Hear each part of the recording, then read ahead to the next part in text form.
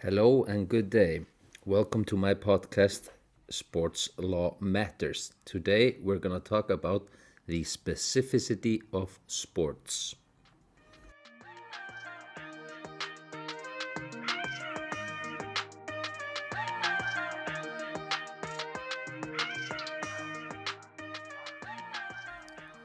So, to dive into the specificity of sport, we must go through its history and what's it all about. There has been a long debate for what exactly specificity of sport means and in what context we should use it. The European Union, they have a rich history of involvement in the realm of sports.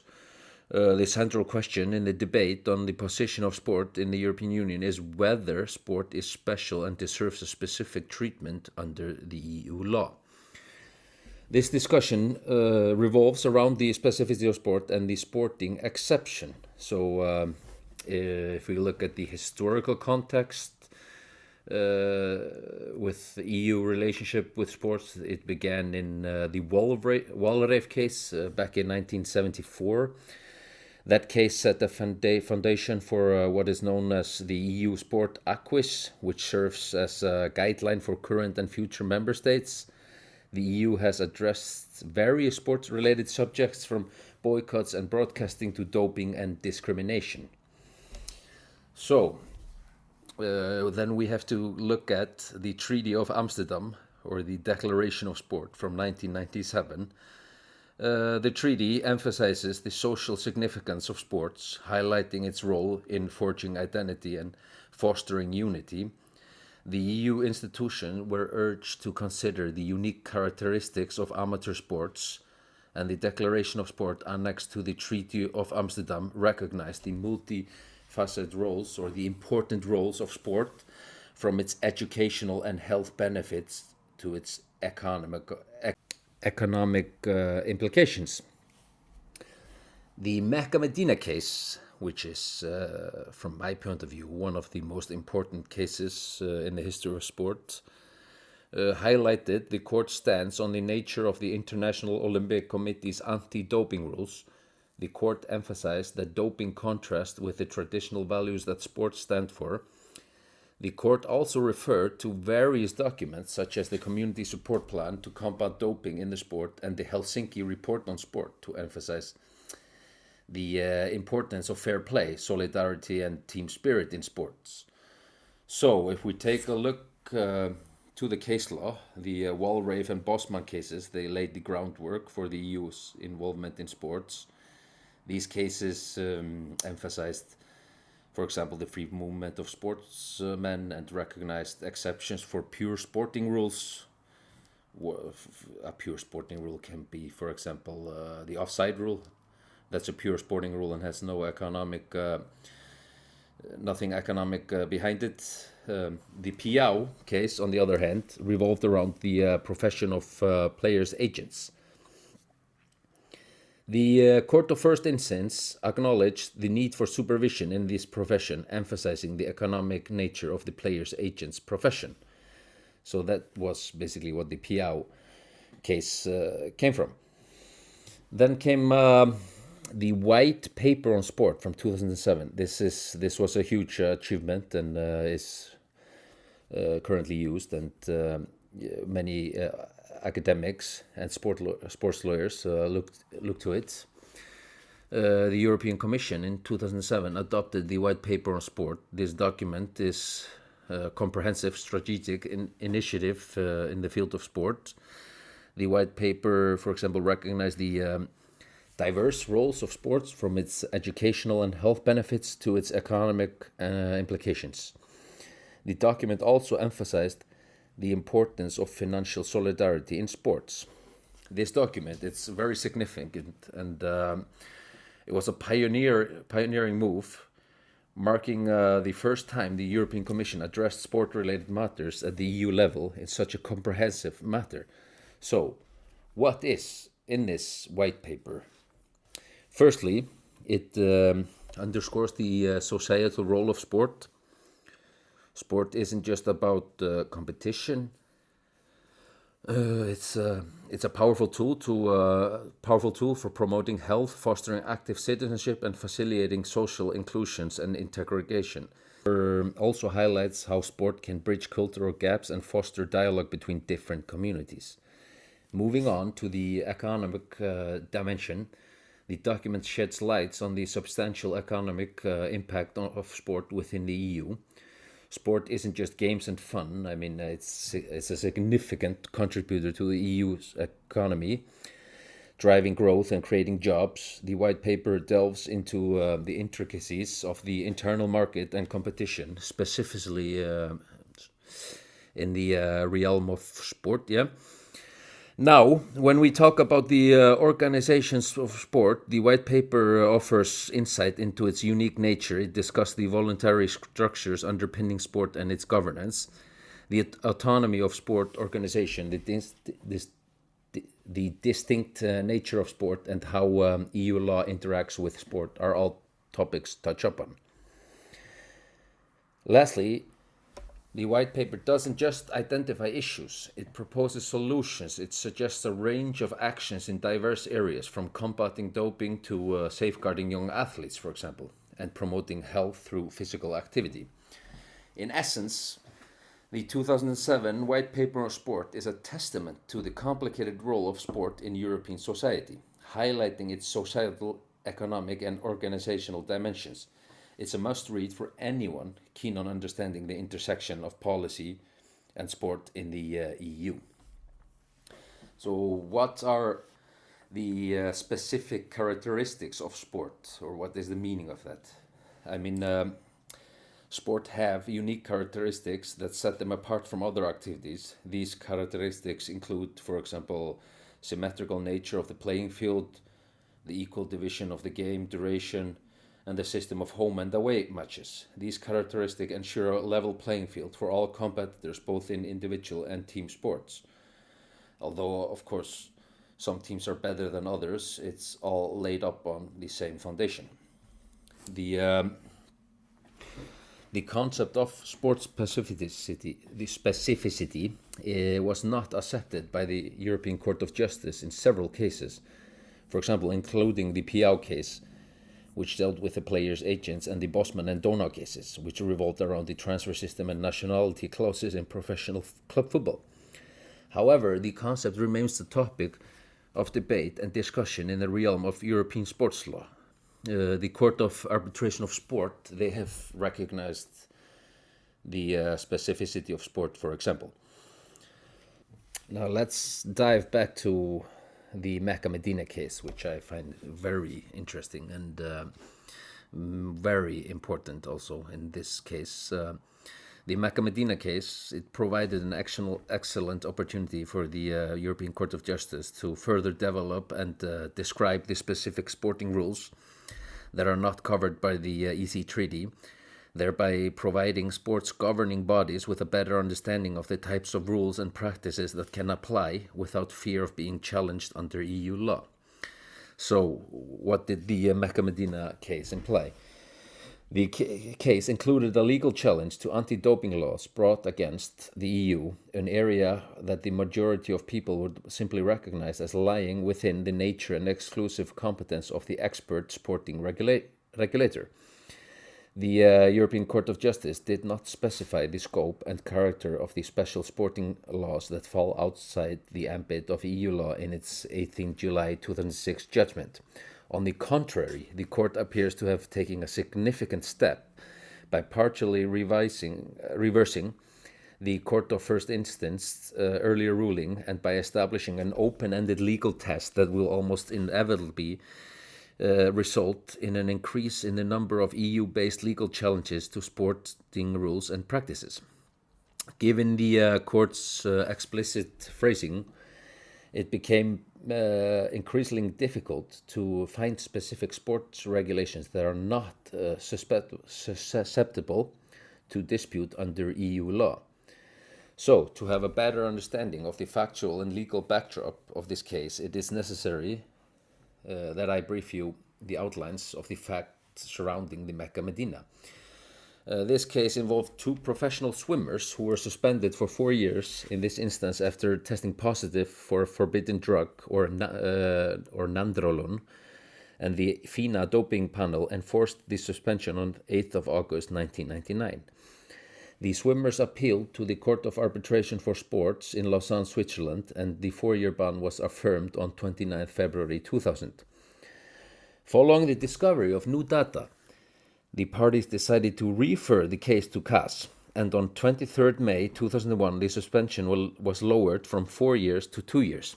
Unhappy with that outcome, the swimmers filed a protest with the European Commission a week later, or on 30th May 2001, claiming that the IOC doping policies, as were enforced by FINA, who suspended them in the first place, violated the EC Treaty's competition restrictions, Articles 81 and 82, which are now 101 and 102.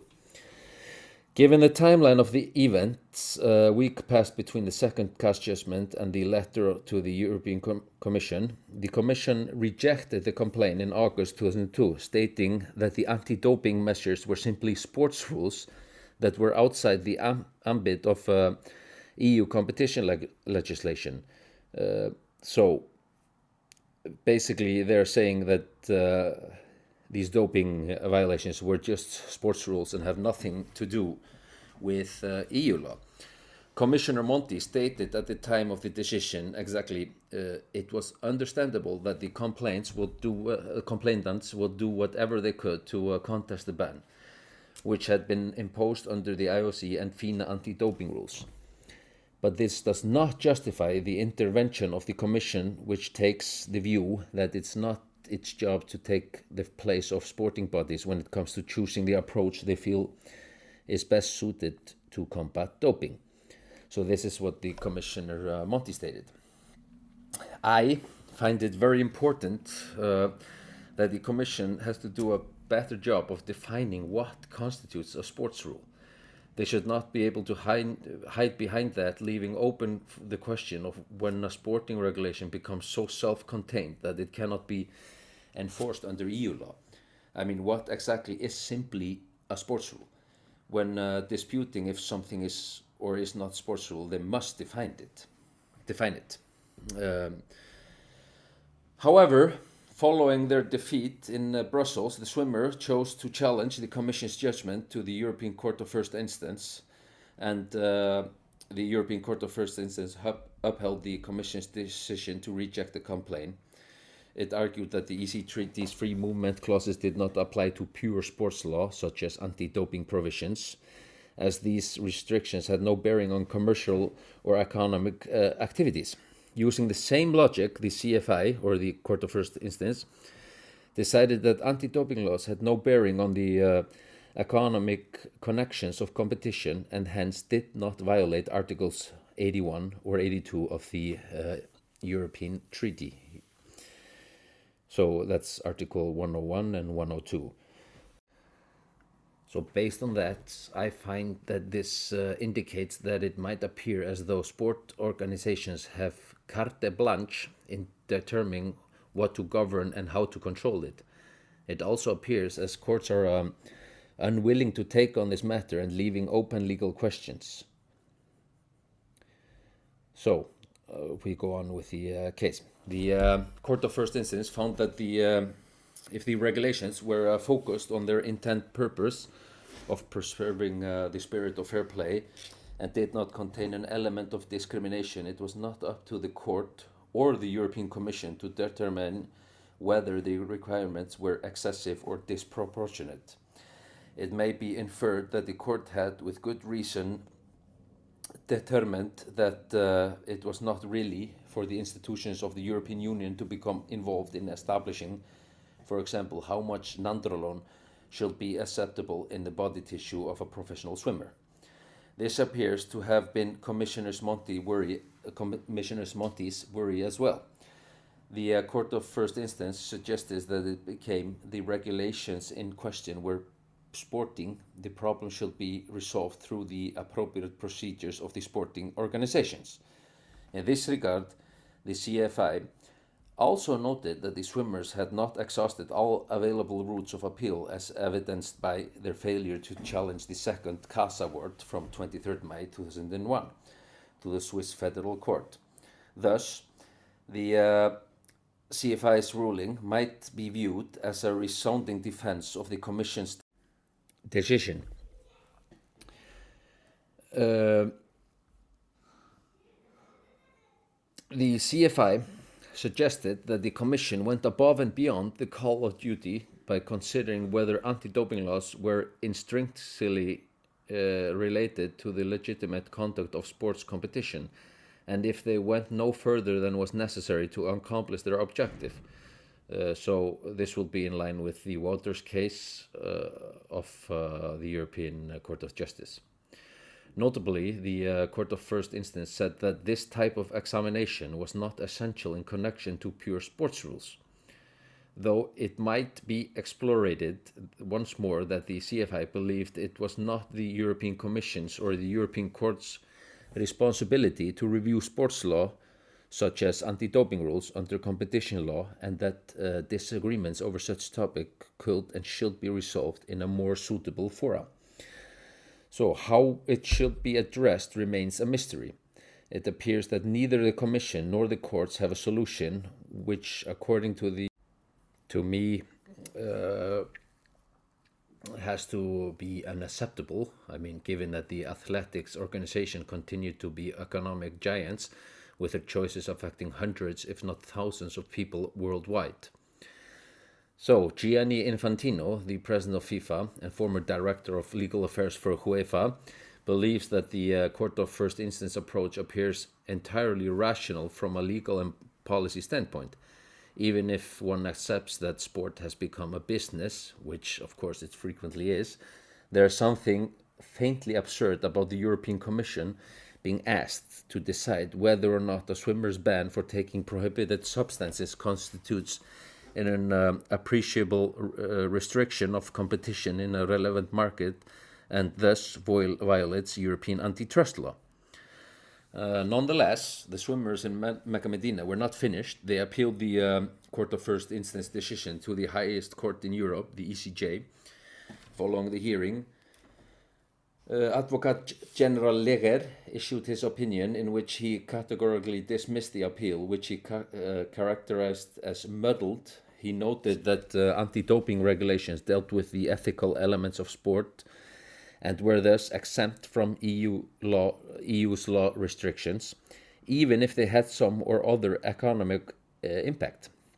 As with the Court of First Instance, the Advocate General stated that because anti-doping laws dealt with sports problems rather than market regulations, there was no need to evaluate its effect on competition law, for example, using the Wouters test, which I will probably talk about in some other podcast show, or to engage in considerations about the proportionality. The European Court of Justice judgment on 18th July 2006 has thrown the entire situation into disarray once more.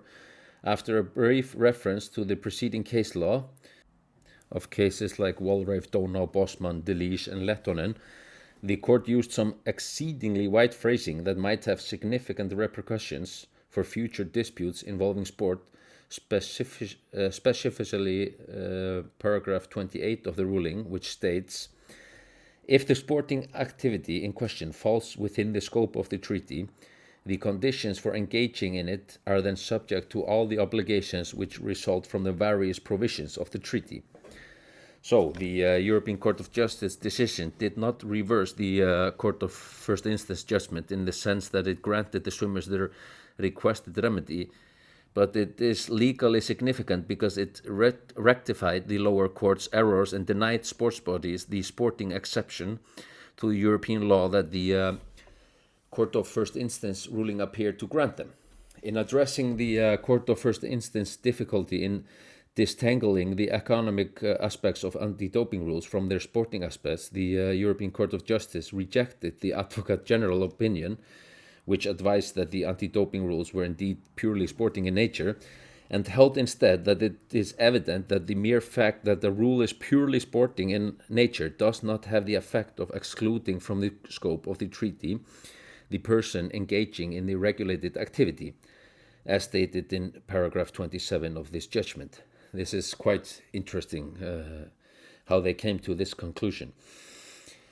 Sportsmen activities and regulations that regulate these activities were therefore changed away from an artificial division between sporting and commercial norms, since anti-doping rules are part of competition law, and specifically Article 101 of the Treaty of the Functioning of the European Union, which prohibits agreements between undertaking and concerted practices, which have as their object or effect the prevention, restriction, or distortion of the competition within the internal market of the European Union. The European Court of Justice analyzed them in this context before making a decision on whether or not the agreement amongst anti-doping actors to develop these regulations constituted a violation of this clause. The court was interested in determining whether or not these restrictions were proportionate to the purposes so identified in the athletic community. That the European Court of Justice prior decision in the Wouters case was taking into account while analyzing the anti-doping provisions shows, according to authors, for example, Callery and McArdle, the court was just applying broad principles regulating and the interpretation of Article 81 or 101 today. In addition, the European Court of Justice reasoning in Wouters was not new, even in sports circles, as the DLG case, which concerned the application of the European competition law to an agricultural cooperative purchase rules, had been cited before the courts in the cases of Bosman and Delige. Another commission judgment in ENIC UEFA also took Wouters into account, but concerned prohibitions on the ownership or control by an undertaking, ownership of more than one club, and like Meca-Medina, had been heard by the competition authorities after CAS had disposed it. Weirdly, considering the Court of First Instance prior use of the Wouters methodology in sports competition matters, it ever felt the need to stray from it. However, Meca-Medina was and is groundbreaking, not because it used Wouters, but because it had consequences for doping regulations explicitly. So, what were the consequences of Meca-Medina? Weatherhill, academic, he supports the European Court of Justice approach to Meca-Medina, and they are shared by a great number of academics. However, there has been much criticism from within the sporting community, and many stakeholders would have preferred the Court of First Instance approach, which would have given the sporting organizations far more autonomy over their anti-doping regimes than the European Court of Justice has done, even allowing for the inherency argument, which has the potential to lull European sporting organizations into false sense of security. Gianni Infantino, he has probably been the most vocal in expressing these concerns. Infantino sees Meca-Medina as a huge step backwards that will unavoidably open Pandora's box with potentially disastrous legal and political consequences. Up until now, that has not happened, but we will see. Because of the conflicting decisions made by the Court of First Instance and the European Court of Justice, it was impossible to reconcile the Court of First Instance approach with the Wouters formula, which is why the European Court of Justice was correct to correct it. However, this resulted in the Court of First Instance and the European Court of Justice coming to opposite conclusions, and the decision that will never have received the most support within sporting organizations ended up being the one that the European Court of Justice came to. As the Court of First Instance and the European Court of Justice had previously stated, Infantino believed that because sports regulations are inherently non-economic, the treaty and everything in it did not apply to them, and that was the end of the matter. the Court of First Instance stance is reflected in his analysis, but this logic is, in the words of Callery and McArdle, incorrect, to be polite. While the economic implications of the doping restrictions are clearly secondary to their sports context, it's necessary to consider the business reality of professional sports. Manville, a writer, argues that it is incomprehensible that rules established by businesses in a sector that generates billions of euros each year should be excluded from the treaty scope. And the very fact that sport is significant in so many social, economic, political, and other ways militate against arguments that it should be given a special treatment. Clearly, this possesses distinctive characteristics, but so do the majority of other economic sectors, and competition law is no less capable of accommodating them than it is of accommodating the particular characteristics of sports. Additionally, criticism has been leveled at the court's competency with the charge that it has become overly engaged in anti-doping affairs. As Infantino puts it, with all due respect to the Luxembourg judges, do they truly possess the knowledge or experience necessary to determine whether 1 or 2 milligrams of nandrolone should be permitted in the body tissue of a professional swimmer? And what in the world does any of this have to do with European competition law? According to Callery and McArdle, Infantino has a point, but the only way to resolve that issue is to provide sports the blanket exemption from all parts of European law that Infantino desires, which the EU has simply not done in the 28 years since Bosman.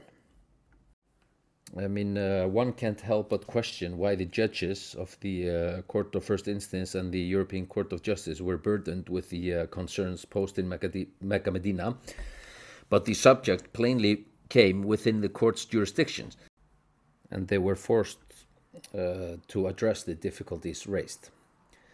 Judges are frequently asked to consider matters beyond their areas of expertise, and indeed the Commission stated in dismissing the complaint that it is not the Commission's role to substitute for sporting bodies in determining the approach they believe is best suited to combat doping.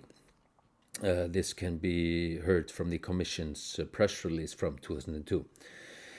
The judges in Meca-Medina were fairly competent of comprehending the sporting body's explanations for doping control and analyzing their arguments for why the permitted amount of nandrolone was set at that level.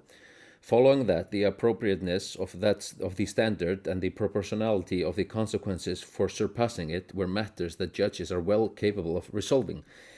The courts cannot decline jurisdiction merely because they are unfamiliar with it or have no interest in the subject matter of the dispute. But in this instance, they were attentive to the case uniqueness and ready to defer to the scientific opinion.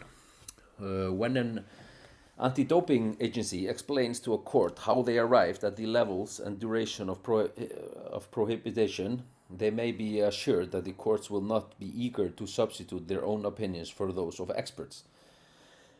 When it comes to Infantino's claim that Meca-Medina violated this principle by failing to apply the law in a way that might be applied at the national level to assure legal clarity, Callery and McArdle agree.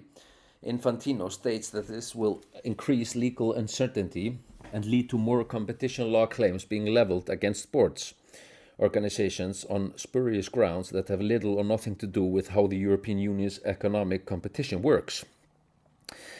This statement, yes and no. I think the only competition claims that have come since this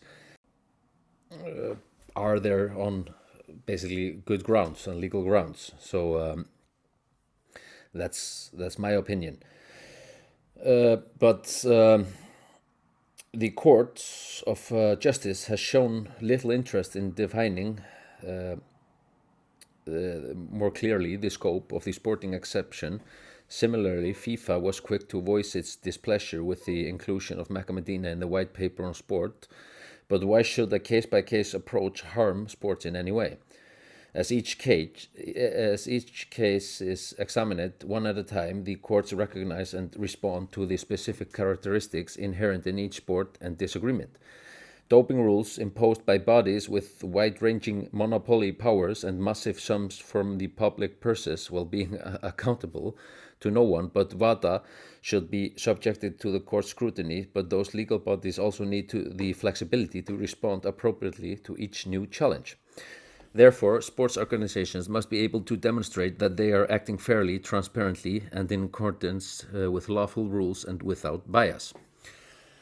A legitimate response to the nandrolone use in sports would differ from a legitimate response to, for example, blood doping or the whereabouts rule, but neither the EU member states, courts, nor the wider European Union are hostile to anti-doping regimes, and if the anti-doping community can articulate the merits of what it does and why, it will face no opposition.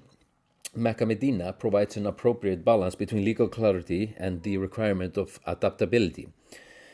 According to Callery and McArdle, it benefits sport in general and anti-doping specifically. Meca-Medina has proved to be a controversial decision, with many federations seeing it or international governments, international sporting organizations seeing it as a direct attack on their autonomy. In making this complaint, however, it must be remembered that the many major federations have been lobbying for some time for a complete exemption from EU law. So any decision that did not specifically serve their purpose was likely to be criticized by this group. According to author James, the decision is more of a warning shot than a direct attack. The European Court of Justice requires the federations and international organizations to explain why certain rules and procedures are necessary and proportionate for the proper functioning of their sport, and is making them produce cogent evidence to back up the claims made in support of their legality.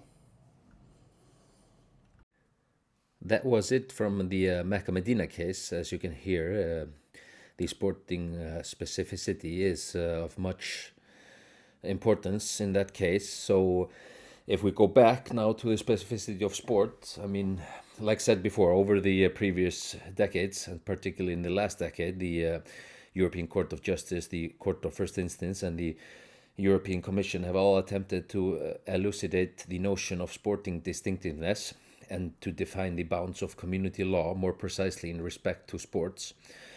This has been done on a case-by-case basis, requiring both sports bodies and their legal counsel to identify similar themes in the case law and then analyze the remaining capacity for autonomous decision-making. According to Infantino, this approach is not entirely satisfactory. Certain key principles appear to be emerging, and it was against this backdrop that the European heads of government adopted the Nice Declaration in 2000, explicitly recognizing sports bodies' rights to organize and promote their respective sports, particularly regarding specific sporting rules. The independent review of European sport, led by former Portuguese Deputy Prime Minister José Luís Arnaut, was tasked with making recommendations to ensure that the Nice Declaration is effectively implemented. One important recommendation that emerged from the review is the need to clarify the kinds of sports rules that fall outside the scope of the EC Treaty, where legitimate autonomy is lacking. It appears Infantino thinks that in Meca-Medina, the European Court of Justice paid little regard to this political context, which might indicate that the judges in Luxembourg, or at least some of them, are rather divorced from the prevailing political mood in Europe. The Court of Justice's primary function is to interpret and implement the EU treaties, usually for the benefit of national courts confronted with legal challenging matters of EU law in pending cases. Indeed, most sports matters that have reached the European Court of Justice over the years have been referred by national court for a preliminary judgment. For example, in the cases of Walraith, Bosman, Lehtonen, Delish, and Simutenkov. The Meca-Medina case, in which the petitioner brought the direct appeal to the European Commission judgment, is an outliner. In any case, the European Court of Justice decisions are adhered to not only by national courts within the European Union, but also by the European Commission when applying European law, for example in the sphere of competition law. National competitions authorities will generally also adhere to the Commission's pronouncements on questions of competition law. Infantino deems that all the aforementioned implies that the European Court of Justice judgment have far-reaching implications for all courts and administrative entities charged with the task of enforcing competition law.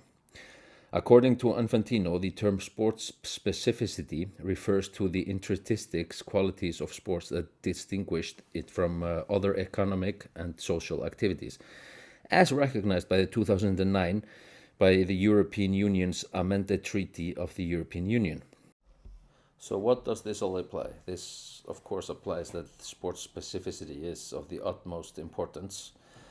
For example, the transfer window will not be you could not do the transfer window without it because of the free movement of workers in the EU, as the transfer window is only open twice a year, so the players are restricted in moving outside the transfer window, but it is done for the good of the competition and the importance of football.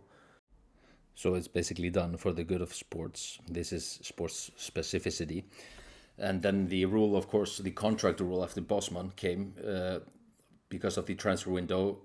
Then the Bosman ruling basically, the Bosman case is basically Bosman couldn't transfer to other club because the other club didn't want to pay a fee for him, although he was not under contract with his current club. Clubs could hold on their players even though if they did not have contracts. This was of course changed, so they have some protection there in the transfer window. They get paid for their clubs from their current club, although they might not be playing. They're still under contract, so that's also part of the reason the transfer window can be 2 times a year, because clubs have to pay them while the players are at the club. So yes, this was basically all about the specificity of sports, which we will see more of in the near future, I think. It's very important to hold this rule tight. It can be interpreted broadly, but as it should. I mean, sport is not like any other business, so it's important that the European Court of Justice recognize this. Even though national courts may not, that's what sports lawyers are for, that's what the Court of Arbitration is for. They know exactly what sports specificity is, so if you have a sports related matter, it's always better to go through the federations and then to CAS, for example. In Iceland, this is lacking very much, and I hope to change that in the near future. But I hope you enjoyed the show, and please just comment if there was anything unclear, or if you want to have the show, if you want me to have a better accent. Sorry, I'm Icelandic. No, seriously, guys, any remarks or questions or anything, don't hesitate to contact me. So that's it, and yeah, have a nice night. Thank you. Bye bye.